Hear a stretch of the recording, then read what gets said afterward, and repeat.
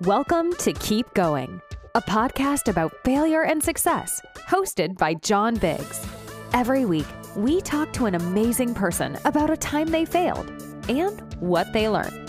And remember, when you're going through hell, keep going. Welcome back to Keep Going, the podcast about success and failure.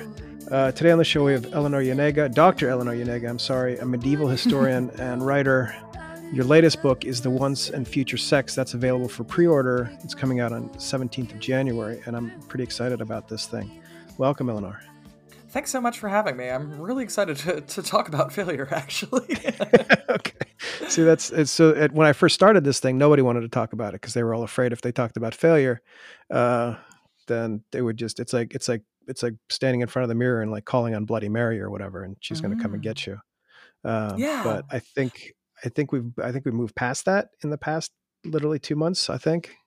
Yeah, I think it's a really interesting one, right? Because I think that, in terms of what I was going to talk about today and the way that, I relate to failure and how I saw it is that I can even remember like when I was really struggling with what, I consider to have been my failure. When I would say, I feel like a failure or I'm a failure, people would say, no, you can't say that. Like you can never say that. That's not what happened. As though, the worst possible thing that can happen to someone is that they failed.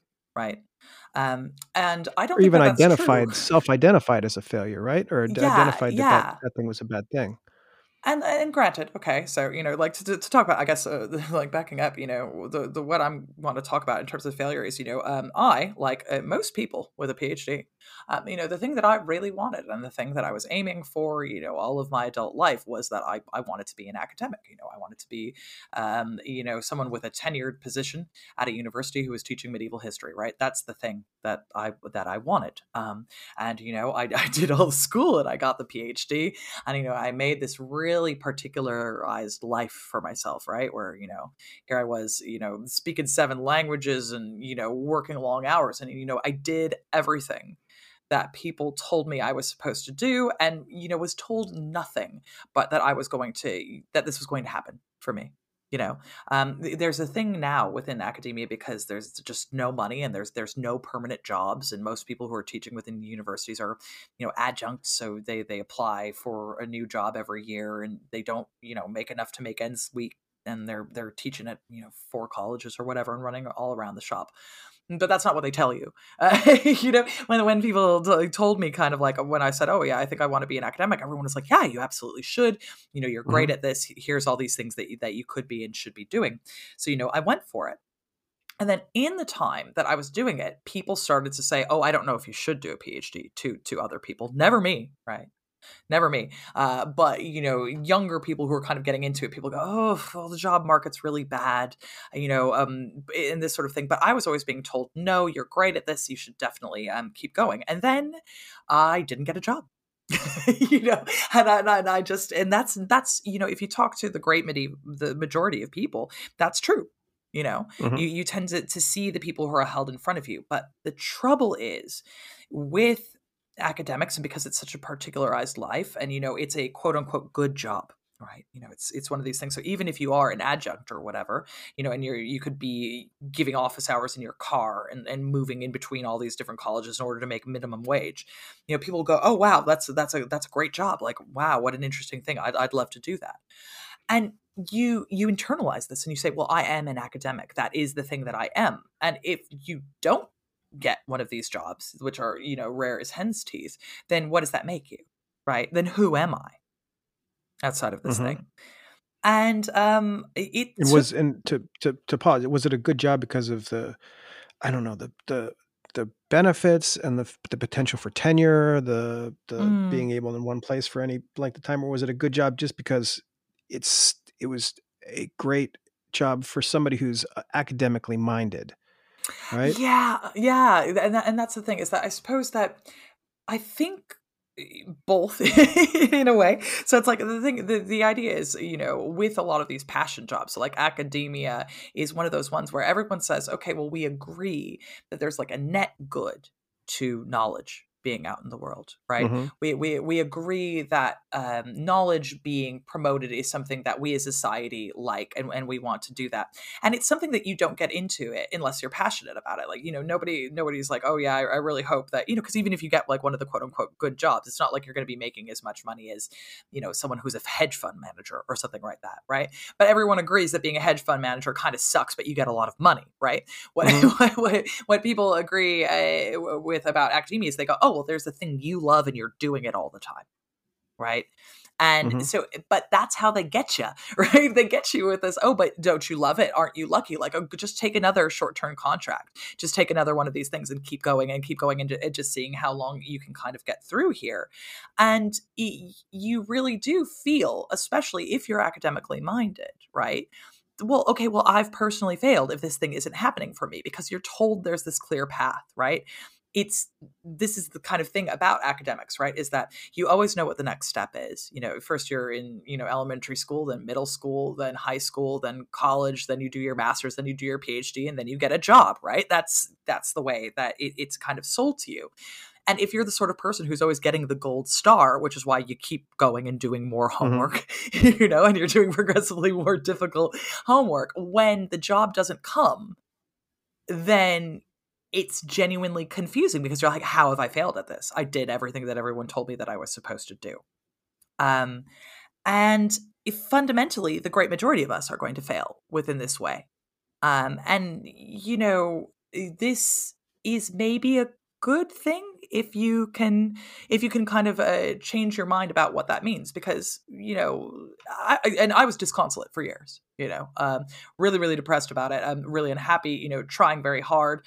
And, it just never happened. And, academia is, it's a clown car, and, people get jobs and nobody really knows why. And some people are lucky and they get that good job that's got benefits and, security, and you get to write what it is you want. But eventually what I kind of worked out was, when I was down here at the bottom of this pit being like, God, I've spent all of this time, I've got no money, right? Because it's not like it pays to be in grad school. And I've spent my youth essentially chasing this thing that hasn't panned out for me.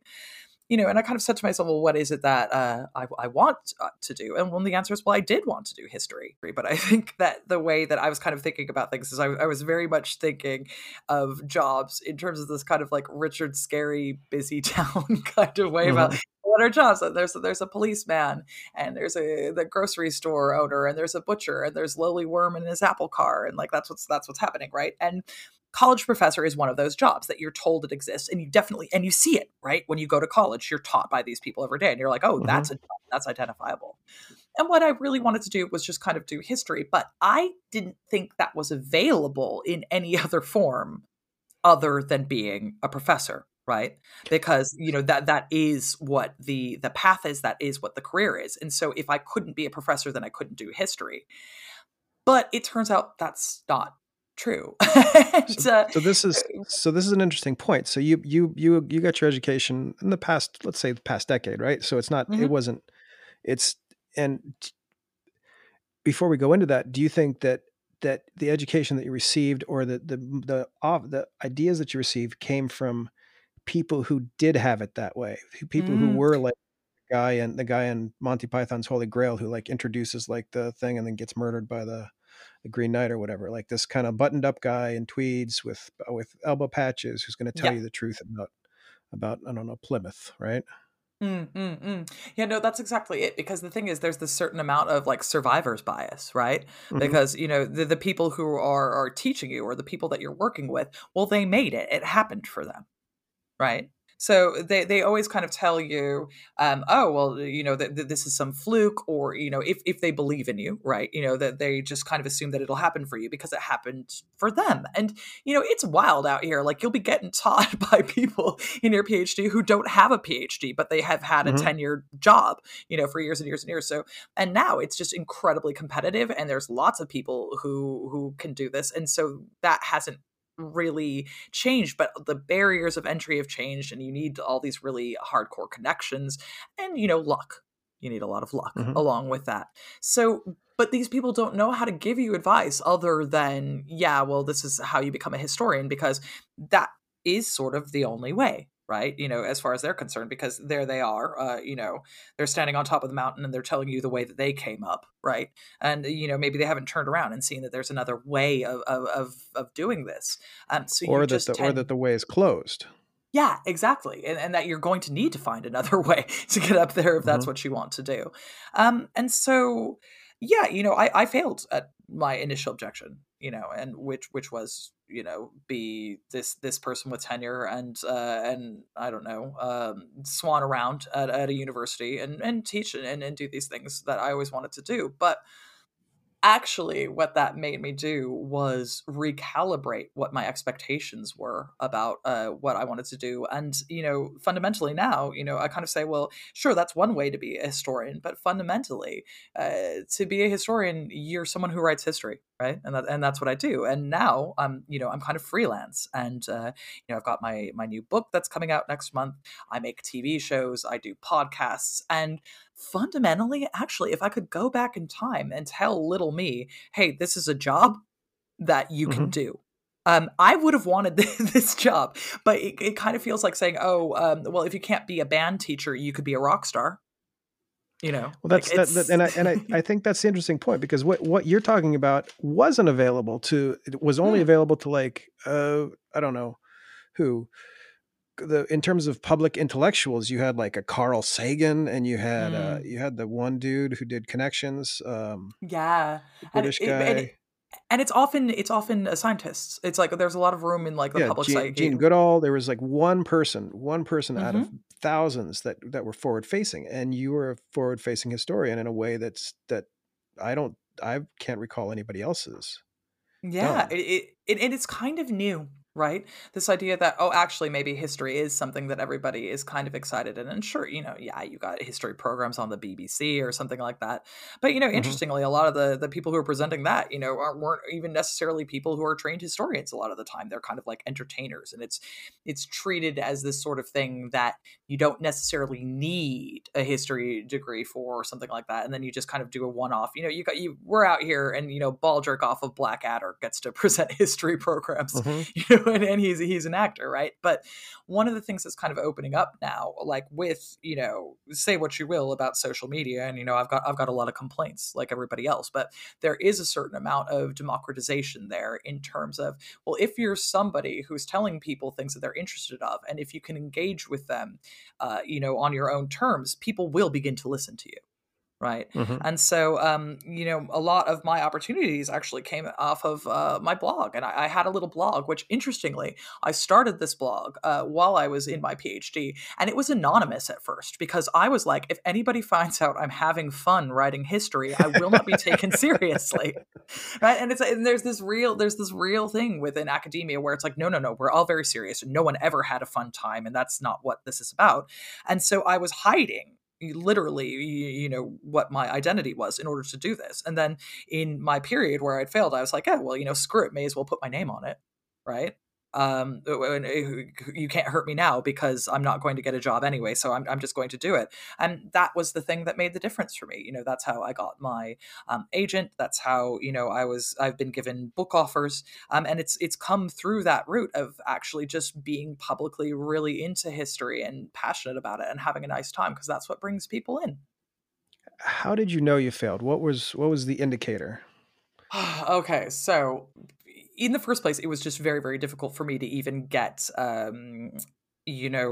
job interviews in the first place, and that's maybe not surprising because I chose, I do more specifically, I'm a specialist in Bohemia, so Prague, and I was of the opinion that, oh, well, people want to do. We don't know about this. English speakers don't look into Czech history, even though it's this incredibly important place in the medieval world. So surely people want to know more about that. No. It turns out academics don't want you to tell them about a thing that they don't know about because it makes them feel bad, right? And so for me, my very last kind of Hail Mary, I'd applied for a lot of jobs. I'd had a couple of interviews. I wasn't successful at them. And, oftentimes passed over, jobs that were supposed to be about Czech history, and they would hire some guy they knew who didn't speak Czech and had never done Czech history. Like, that's what we're talking, which makes you feel really bad, where you're like, I am such a failure because this guy who doesn't even speak Czech got a job that required a Czech speaker. Okay. But my last chance holy grail job that I applied for was there was a position in the Czech Republic. And it was, all in my wheelhouse. It was sort of like they wanted someone who had experience with databases, which I'd kind of done in between my master's and PhD. I had like a normal job where I was doing a lot of database work, and it was about tracking heretics. And okay, I did my PhD on heretics, and I was like, okay, and it was at this Czech university, and everything kind of lined up, and I was like, you know what, whatever, like we'll just see if this works out, and it'll be complicated to move to Brno, but I'll do it, and so I applied for it, and I got a handwritten email, not a form email back, which from the very nice Czech people at this job, and reading between the lines, they were kind of like, girl, what are you doing? Right. They were just like, no, this isn't this isn't for like a diaspora Czech who lives in London. This isn't the job for you. Like, this is a job aimed at Czech people. And like, how has it come to this? And I was like, all right, well, I can't even get a job in Czech history with Czech people. Right. Like, even Czechs are telling me, no, we're not going to give you a job. So like, that is it. Right. Like, and there's no real way to turn this boat around at this point in time, because that's what I've been doing the whole time. And that's what academics told me they wanted. And that's what academics said, like, that the world needed. And it's not going to happen. And so I was like, if I can't even get a job with the people who care about Czech history, I can't get a job. Right. And like, that's it. We're done. And so interestingly, though, by that point, I kind of mostly experienced that as freeing. Because it was like, it was very much my rock bottom there, right? Because I was like, okay, well, that's it. Like that was kind of what I needed. I needed that final nail in the coffin that this avenue wasn't open for me. All right. That's interesting it's interesting that they responded in person and they kind of understood. Yeah. Yeah, they it was really clear that they kind of knew that it was weird that I was applying for this job, because it was a lot of money for the Czech Republic, but coming from an English perspective, it's not a lot of money, like, so comparatively, it's sort of like, what's gone wrong in your life that you're applying for this, like, and also, rightly or wrongly, but there's a real xenophobia in Europe about kind of like Slavic people, and so the idea that one would be kind of like moving back. There's like a lower status given to people who work out of universities in the Czech Republic than there is who work out of universities in the UK, and it's messed up, and it shouldn't be that way, but it is. Yeah, that's nuts. All right, well, so it's like, I think in many cases, like a lot of these stories are basically just dodging a bullet, right? Yeah, and well, this is the thing, because actually, when I've come out the other side of it, one of the things that academia does, and like one of the reasons I really felt like a failure here, is because their academics are really good at telling you when you've messed up, but they don't really, you get a lot of carrot at the beginning. It's all like gold star, A+, and then when you get to kind of the point where you're peers with them, all they ever do is criticize you, because that's kind of like what the thing is. So, you get peer reviewed, and people will just tear into you because there's this real sense of scarcity and everyone wants the job. And so they've got to say that everyone else is bad all the time. And yeah, I do kind of feel like I dodged a bullet, because you know what, actually, now that I'm out of that, one of the things that I really genuinely feel about my work is I feel that it's good. Right? Like I'm good at this, and I still do write academic work every once in a while, which, I do out of the goodness of my own heart and because it's free.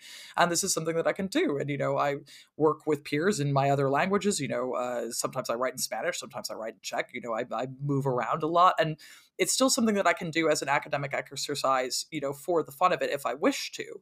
But actually, I much prefer communicating for a larger audience, because when you're fighting in academia, you're talking to the same 7 people over and over and over again. And now I'm at a point where I get to, talk with thousands of people about medieval history and thousands of people about these things that I think really matter or are really interesting or have a real possibility of changing the world. But we don't change the world when we just keep talking to 5 people. You have to get that bigger audience going. Which is luckily what I get to do now. And it's because, those doors closed, so I pushed on the ones that opened, right? Mm-hmm.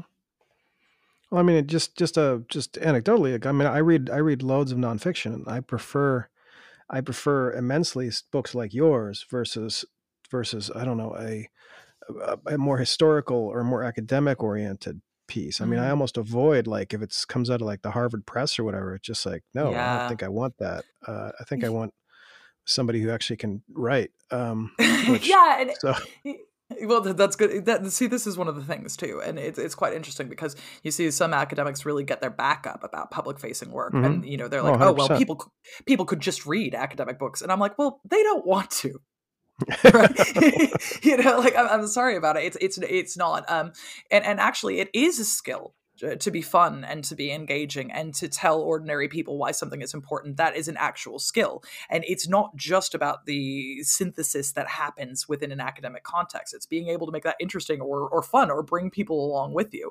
And it's not necessarily one that's valued at all within the university context. It's something that happens out in the broader world. It's outside of the ivory tower, and it's okay if that's maybe where my talent lies more particularly than just plain old academic stuff. And at this point in time, you can't make me sad about it. That's what you think about my work, because I've already I get it. You don't want me. Okay, bye. All right. Well, so that's actually, it's very heartening. This was a good redemption story, I think. And Thanks, you've got a new book. Yeah, you've got a new book coming out, and it's going to be read by human beings as opposed to dorks, I guess you could say. Yeah, exactly. And and even if the dorks get mad at it, okay, I didn't write it for you, whatever. Dr. Eleanor Janega, author of The Once and Future Sex, coming out in January. You can pre-order it now. Where can they go? I guess they can go to your link tree on your Twitter. Yeah, you can go to my link tree, which is on my Twitter. Wherever good books are sold, essentially. At Going Medieval is the Twitter Twitter handle, yeah. and you need to follow it, because there's every once in a while there's like a big giant tweet storm or like a blog post that's just amazing. Thanks so much. I appreciate you saying that. So there we have it. This has been Keep Going. I'm John Biggs. We'll see you next week. Thanks so much for tuning in to this episode of Keep Going. If you're enjoying the show, please feel free to rate, subscribe, and leave a review wherever you listen to your podcasts. This helps others find the show, and we greatly appreciate it. Thanks again for listening. And remember, when you're going through hell, keep going.